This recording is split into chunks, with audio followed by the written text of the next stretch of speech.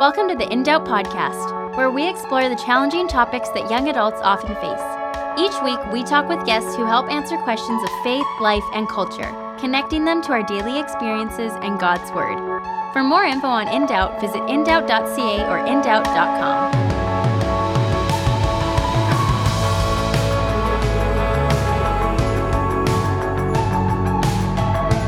Hey, this is Daniel Markin, and on today's episode of In Doubt, what you're going to hear is a conversation between myself and Jessica Hooten Wilson, who is a writer, but more importantly, she is like a just very knowledgeable person on literature and books. And the book she has written actually brings all those things together. Our Christian faith, reading, literature, all of that in her book called The Scandal of Holiness. So we're talking about that, but we're talking about the book and talking about how do we engage in reading.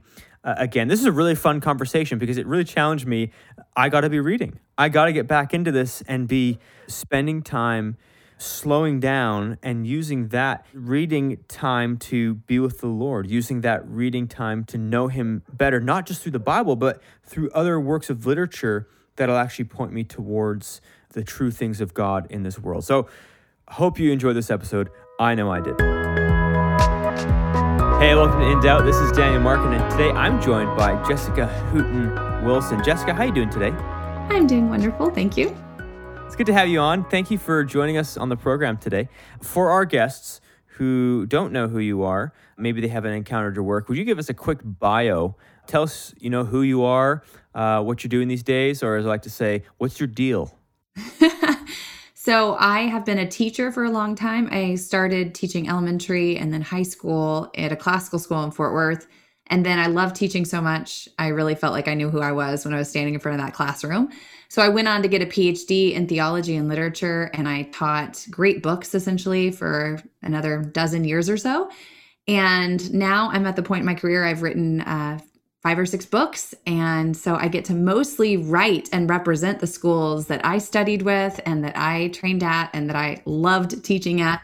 And mostly I'm teaching in the summer. So I'm working at Pepperdine University right now, and I'm a scholar for them because they have the Great Books program that formed me, and I get to point people back that direction. So amazing. Okay, so I want to ask this.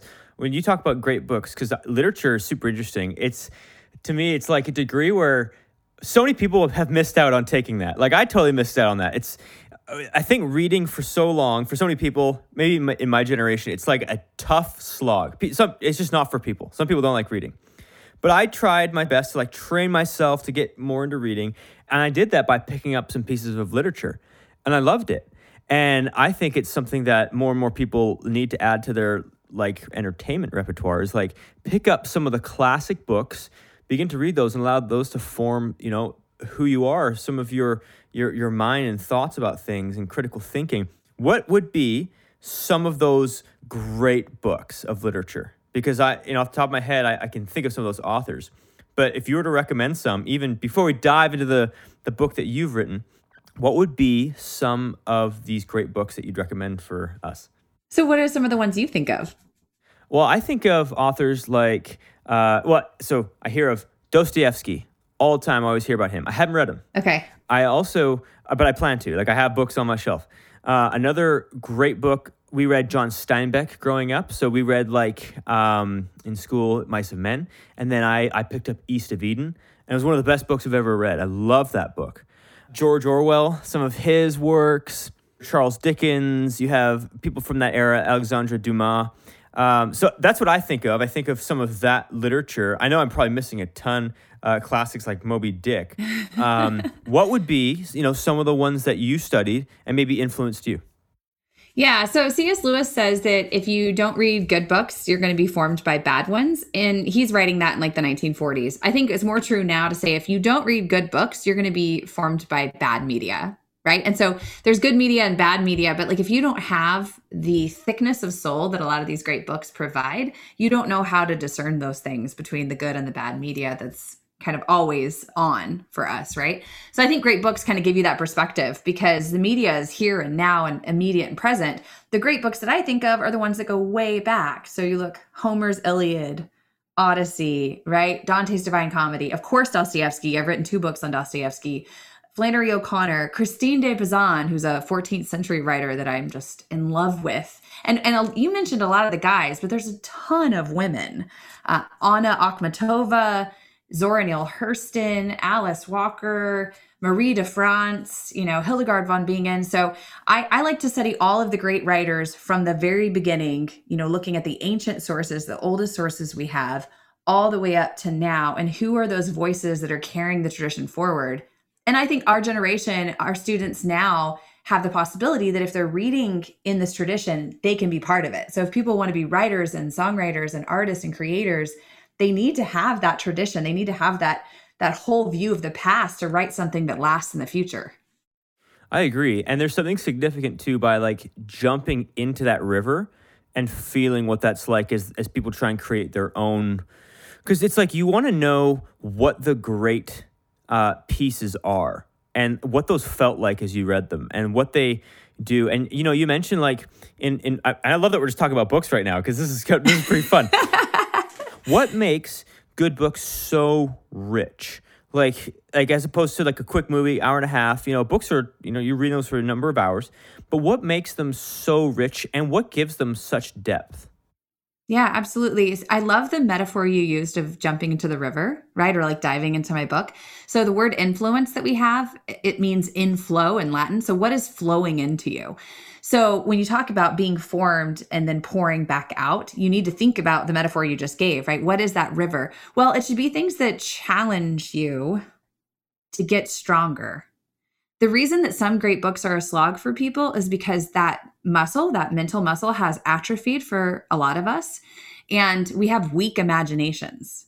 So if we're going to get strong enough to be able to ride out those currents, right, you have to begin with these works that ask something of you. If the work just pats you on the back or just says what you already believe to be true, you're not actually getting any stronger, any thicker, any more able to ride the currents of time and crisis and the things that are going on in the world. Whereas these books, they are showing you something that's universally true. They're putting you in touch with things that have lasted forever and that will continue to last versus the things that change every moment. Man, times change, but people don't.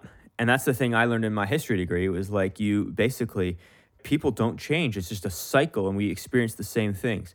I find that fascinating. Okay, so now you have written your own books, and one of the ones we want to talk about today is The Scandal of Holiness.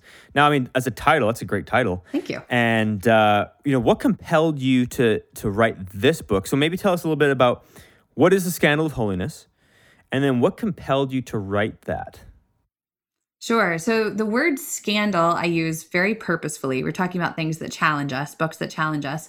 So holiness itself is a scandal. And what that word means, it comes from the New Testament use of it is as a stumbling block. So the word scandal, Skandal, means stumbling block, things that make you trip. Like you're happily walking on your way in life, thinking you know where you're going and what you're doing, and then something makes you trip and be like, wait, what? Where was I supposed to be? Am I supposed to be here or somewhere else? So holiness does that to you because you think you have life all figured out and like what you're doing. But holiness calls you outside of yourself to something higher and bigger and more meaningful and wholly other. That's what holiness means. It's so other.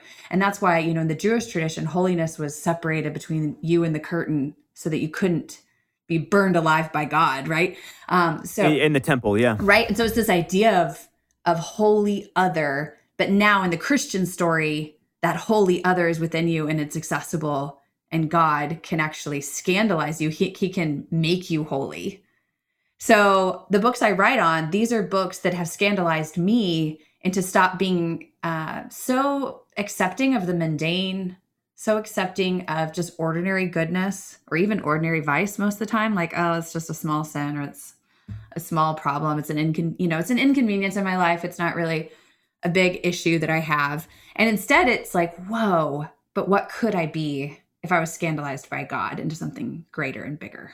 Mm-hmm. To tease out the metaphor of what you're talking about with a scandal, I just think of like scandals in the media, right? Or scandals in like a movie or, celebrity scandals, whatever, right? Where it's sort of like you have an expectation and that thing just it gets ripped from you. And it's confusing, it's hard, it's frustrating and weird. Like you kind of feel like an ache. Mm-hmm. And that's just interesting to apply that to holiness because when we're called out about sin as Christians, right? Because the mark of a true Christian is that we're repenting sinners. That's what actually unites all of us, right? Like no matter where you come from, no matter what your sin, no matter what actually unifies us is that we repent of that sin. And we might fall back into that sin, yet what unites us again is that we repent of that sin. But that is a hard journey, and it's a deep and difficult thing to do, because it exposes you. And like that, it just feels like you're at the center of a huge scandal. And yet, it's like the expected thing in the Christian life is like, almost like it's like a repeated scandal. You are going to be in this over and over and over again. But the more you can let go of your ego, the easier it is to wade that scandal. And maybe there's like a deeper metaphor there for life and a life of faith as well. I mean, what do you think? Yeah, I think it is a gradual and continual process. So in the book, I talk about the scandal of holiness is that process of sanctification.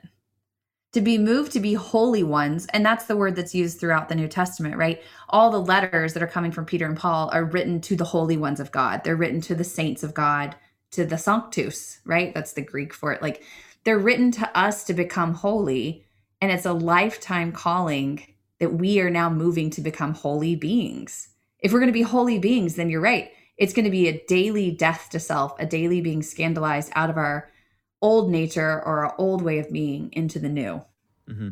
And guess what? That old nature in being still calls, right? Like it's like an old slave master that still is trying to call us. Right? And Paul used that language. It's like you were slaves to sin, now you're slaves to Christ. You'll be walking on the street and the old slave master sees you and still calls your name. And everything in you from your years and years and years and years of doing it, you hear that voice and your head snaps and you look and it's like, am I supposed to do this? Because that's what was so natural for so long. And yet we respond to a new master, and that new master is calling us to follow him. Well, and that's why I wrote the book. What I'm trying to point out is, yes, that is incredibly true, but where that old masters are coming from has a lot to do with media, distraction, bad marketing, temptation towards bad reading, towards bad books. If you're going to be able to hear the voice of God, you have to know what God sounds like. And God speaks to us through beauty and truth and goodness. And if we are not cultivating an imagination that is always responding more to that voice, where we can hear what is beautiful, where we can see what is good, where we can love what is true, if we're not cultivating that in ourselves, then we are going to be led astray towards the things that are easier, less scandalous, less challenging, more affirming of who we already are versus who we're supposed to become. So we have to do the hard work of reading the difficult books that make us stronger to resist that temptation of the old master and be drawn always towards the new one. Mm-hmm. So as, using that metaphor you mentioned of exercising that muscle, like what I just heard you say there is almost like we're talking about discernment, and as you grow as a believer, we're trying to like grow in our discernment to follow the things of God, to walk in holiness. For maybe our audience who are new believers, when we talk about salvation, there's 3 phases of it, right? There's justification, which is done by Christ and Christ alone. He justifies us. He declares us in a very legal way, not guilty. Okay, we're innocent. But then there's part 2, which is sanctification, which is that lifetime of back and forth, returning back to the Father, returning back to Christ. But then the last piece of salvation is glorification, where we actually become fully like Christ. We become like him. Everything we're doing is to become more and more and more like Christ. And while we don't become fully divine as Christ is divine, we become as close to the image of God that we can in this life, which interestingly enough, we have to die. That's the last piece of our sanctification, is we have to die just as Christ died, but then just as Christ was raised to life, so we will be with him in heaven, which I always thought like that's a pretty scary way to end sanctification. But I suppose as you grow and grow in sanctification, it becomes less and less scary. Well, that's why I write about death in this book. It's the very last chapter, and it's all about not being afraid of death, but remembering it constantly, facing it, imagining what death is going to look like. Novels are, to me, the most vicarious way to experience something that we will only experience once and never again. and that's death. And so it is an unknown for all of us, no matter how close it comes to you through other people. It is unknown in yourself. So you have to live vicariously through fiction to actually be able to dwell on that death, to not be afraid of death, to recognize it as that door towards glorification. And I think that fiction can do that for us. I think it can help us imagine what it means to die well. And by reflecting on that, then we also, of course, then look back and say, well, then how do I live towards that good death? Yeah, towards a good death. I think right now we have a culture that's really afraid of death. Let's talk a little bit, about literature, and I want to hear how you talk about this in your book too. Like, how do they talk about death in some of these great works? And then how do you kind of bring those together in your work? And maybe do you compare and contrast what good death looks like, as Christians? And so what does that look like? Think about the great writers. How do they talk about death? Yeah, well, and talking about death throughout all of literature would be a huge thing. I only take on 3 different instances in which I see glimmers of sanctity in how characters handle death. So one of them that I look at is Walker Percy, who's a writer I really enjoy and love. And he wrote a book called The Last Gentleman. And it ends with this young man who, he must be 16, 17 years old, and he's dying of cancer. And there's an atheist onlooking who's been his friend on this voyage, knowing the whole time they've been friends, this guy, Jamie, 17-year-old, is dying. And so the atheist, Will Barrett, is looking on this, and the young man asks to have a priest there at his death. But it's this amazing contrast of the holiness that's going to be happening as this young man is baptized right before he dies, and the stench and foulness of the actual death. And it's a beautiful moment to realize the reality of God, where God comes in to the lowest places. I mean, God is born among dung in a manger in the lowest places. And God is not afraid to enter into the death of a child in this instance, a teenager who's dying a gruesome death. God enters that space. The priest who's there is just perfunctory. He's not a grand man. He's just performing the rite. He does this all the time. He works at the hospital. He sees death constantly. It means very little to him to keep moving through the motions. And yet God can work through that vehicle, who isn't even a great priest, because God is great, right? And so this whole moment is redeemed in a very scandalous way, because everything about it seems to point against our sentimentalism. We want a beautiful death. We want a holy death. We want light entering the room. We want angels singing. We want a priest who gives us all the right words at the right time. And yet God goes through all of these mundane things to show his glory even in this moment. And so it's a wrecking scene that sticks with you. And so that's just one instance, I think, of literature making you grapple with death and not having an easy answer, not having something you can put on a bumper sticker, but changing your heart and giving you images that you hold on to and that you stay with, so that you're constantly wrestling with these questions for yourself. And you move towards mystery. You move towards greater knowledge than what you knew before. Wow. That the image of one of my friends, her grandpa was known here in Canada as a great pastor. His ministry is just known as this great ministry of just loving, caring guy, brought people together. And on his deathbed, he had cancer. He had all his children and all his grandchildren come to the hospital.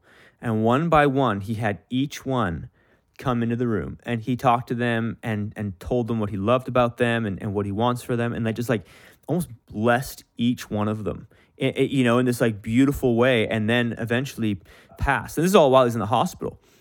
But here's someone who, in his last moments, is ministering to his family, loving his family, and showing them this doesn't have to be a scary thing. This can be a beautiful, amazing, meaningful moment that can, set you up for the rest of your life. And how amazing is that to actually have a good death, and think about someone who's moving towards holiness in that moment. It's pretty impressive. Yeah, and I do talk about beautiful deaths like that too, and death cards for the archbishop, because that kind of death, that's imitating Jacob, right? Israel giving the blessing to all the 12. I mean, that is what we're called to do, is not be afraid of it, to be communal, to not be isolated, to not be alone in death, right? To really find a way to pass on to the next generation, so that they're not afraid of death, because it doesn't have to be something fearful. And even one of my, I think, most moving stories that I talk about in the book is from A Lesson Before Dying, which is by Ernest Gaines. And it's about this young African-American in the 1940s who's falsely accused of a crime and is going to the death chair, right? Like he's going to be executed. And yet he goes at the end through a real trial throughout the book, but he goes at the end wanting to imitate Christ. He wants to stand tall. He wants to be like the sheep going to the slaughter without making a sound. It's this beautiful portrayal of courage in the face of injustice. I mean, there's just all these great examples of what death looks like. And I think we all imagine that for ourselves. Like we want not just to live well, we want to die well. We want the story to have a good ending in that sense. Mm-hmm. In the book that you've written here, Scandal of Holiness, what is the most challenging piece for us? And then what's also the most rewarding piece for us as you've crafted this book? I think one of the most challenging things is the idea of contemplation. I've been a teacher for a long time of college, and my college students always want action, action, action. But action without contemplation is going to run you dry. You're going to go empty very fast. You might be headed in the wrong direction with the right motivation and still end up with wrong results because of that. So contemplation is this necessary precursor to good action. What would you say is like good contemplation? Like, is that, can you put a timestamp on it? Like, what does that look like for you? No. So I talk about it in the book. So I wrote a whole chapter on it. It's just, so the practices of contemplation and what they look like, I would just recommend reading the book because it's the process of contemplation is not quickly stated. It's something that takes a long time. It begins with reading scripture, with praying the words of scripture, with meditating on them, wrestling with them. And you move towards a place where you see God and you know his peace, you know what he wants you to do, and you do it. And then, of course, you have to return to that, like you said, every day. One of the images that I use that's from the medieval tradition is the image in which Jacob saw the angels ascending and descending the ladder. So the process of contemplation is a constant ascending the ladder and then descending again to do the work and then ascending the ladder. So it's a continual thing. And I think that's really challenging for people who are very active oriented. They really want to change the world and make things good. And I get that. So I think that's the most challenging. And what was the second part of the question? You said most challenging and then... What's the most rewarding? Oh, yeah. Oh, I don't even know how those could be different. I mean, I think the most challenging things in life are the most rewarding. Yeah, there you go. For me, yeah, I mean, really, they are. For me, it's the idea that I keep hitting on, which is you cannot be a saint by yourself. And I hit on that in almost every chapter, is this idea of it should be freeing for us to recognize we're not isolated. Holiness is not about self-improvement. It's about being in a community of people and recognizing you belong there. You have a place in God's story and you get to be part of it. You get to participate. He's inviting you into that. And that should be really freeing and encouraging, especially in this time of isolation that most of us have experienced the last couple of years. I think that should be the most rewarding news in the book. Yeah. And it's timely for us, especially because I think we fall into patterns of holiness just being like, do these things and then God will like you again. And even we can fall into like that self-help way where it's like, if I do these things, I'm actually growing in holiness. And while the practices and the things that we do are vital, if you come at it with the wrong motive, thinking that these things as an end to themselves are actually going to make you more holy without bringing God into that, right? You've missed the whole point. What God's after is relationship with you. And in a sense, the closer you like try and get to God, like if your heart is just, I want to be with you, Lord, I want to know you, like that's just going to result in holiness. And, there'll be some like times of discipline, but it's like a loving discipline where he's just transforming you and it hurts. It's scandalous, right? Mm-hmm, but it's going to result in more holiness. Yeah, absolutely. Yeah. Wow. Okay. So what is something you want to encourage us with, or maybe something you want to challenge us with as we think about holiness, as we think about reading and literature and all these things? Maybe take our conversation. What's one thing you want to challenge us with as we come to a close? Yeah. So people who want to love the Lord, if they're not practicing the spiritual discipline of reading, then they're not going to be able to access the Lord as much as they could. And I know that that's a hard saying, but the reality is God chose to reveal himself in words, stories that were passed down that became the Old Testament. And also Jesus Christ is called the Word. And then we have the revelation that is codified for us. And the Christians became people of the book. So God created the whole world through words. God has created us to be word beings. It's one of the things that differentiates us from animals. And so a spiritual practice of loving God is to give you the resources that you need to love him more and better through reading words and knowing words and memorizing words and having a whole treasure ark within you of beautiful, good, and true words to fight the noise that is around you. To me, that is the greatest spiritual discipline that is needed in this generation. And it's hard, but it is worthwhile. It should be just as much as like fasting or praying to also be a reader. I'm inspired. I just want to pick up a book right now, and start reading again. It's something I've enjoyed doing, and I have totally fallen out of the practice. Like my wife and I, our twin babies came along, and I came to the end of my master's feeling exhausted with that. On the day I handed in like my last assignment for my master's, Elise tells me we're pregnant, and so that took worked us into this like crazy. Yeah. So I feel like I haven't even spent time reading it, and I've really enjoyed it. And if I can get past my tiredness, but maybe I just got to work that muscle and really dive into that and read. And it increases your energy. Speaking for someone who's been pregnant 5 times and have 3 living babies, like it is a hard thing. But it has always increased my energy. My brain returned more than a lot of my pregnant friends who weren't readers. I had more knowledge of myself, more awareness of who my God was constantly. I have felt less drained over the years than people who I know who aren't readers. It's just it's a reality that seems ironically not true. It's like Martin Luther who said, I have so much to do today, Lord, that I have to pray 3 hours. Yeah. It's like, whoa, wait, what? So it's kind of like that. Like, Lord, I am so tired. That means I have to read poetry. Like I need to go read so that I will be less tired. Yeah. Wow. Well, let's all be readers and let's follow the Lord and let's, just quickly before we close, Jessica, where can we get this book? Where can we pick this up? Sure. It's everywhere. I usually recommend 8th Day Books because it's like my favorite small bookstore. I love supporting the small bookstores, but you can find it online anywhere or hopefully at your local bookstore. And I hope you pick it up. I hope people read it. And it's also on Audible. It's on audiobooks, so you can get a copy too. Well, thank you, Jessica. Thank you for joining us today. It's been great. Thank you. Appreciate it.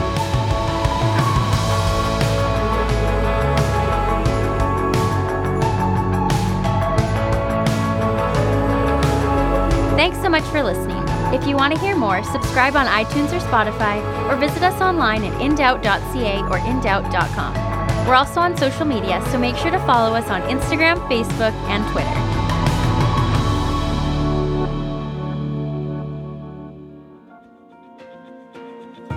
In Doubt is a ministry that exists to engage young people with biblical truth and provide answers for many of today's questions of life, faith, and culture. Through audio programs, articles, and blogs, In Doubt reaches out to encourage, strengthen, and disciple young adults. To check out all the resources of In Doubt, visit indoubt.ca in Canada or indoubt.com in the US. Or if you're in a position or share a passion for the ministry of young people, you can support the ongoing mission of engaging a new generation with the truth of the Bible. First, you can pray for this ministry. And second, and if you are able, please consider a financial gift by visiting indoubt.ca in Canada or indoubt.com in the US. Your gift of any amount is such a blessing and an answer to prayer. Thanks.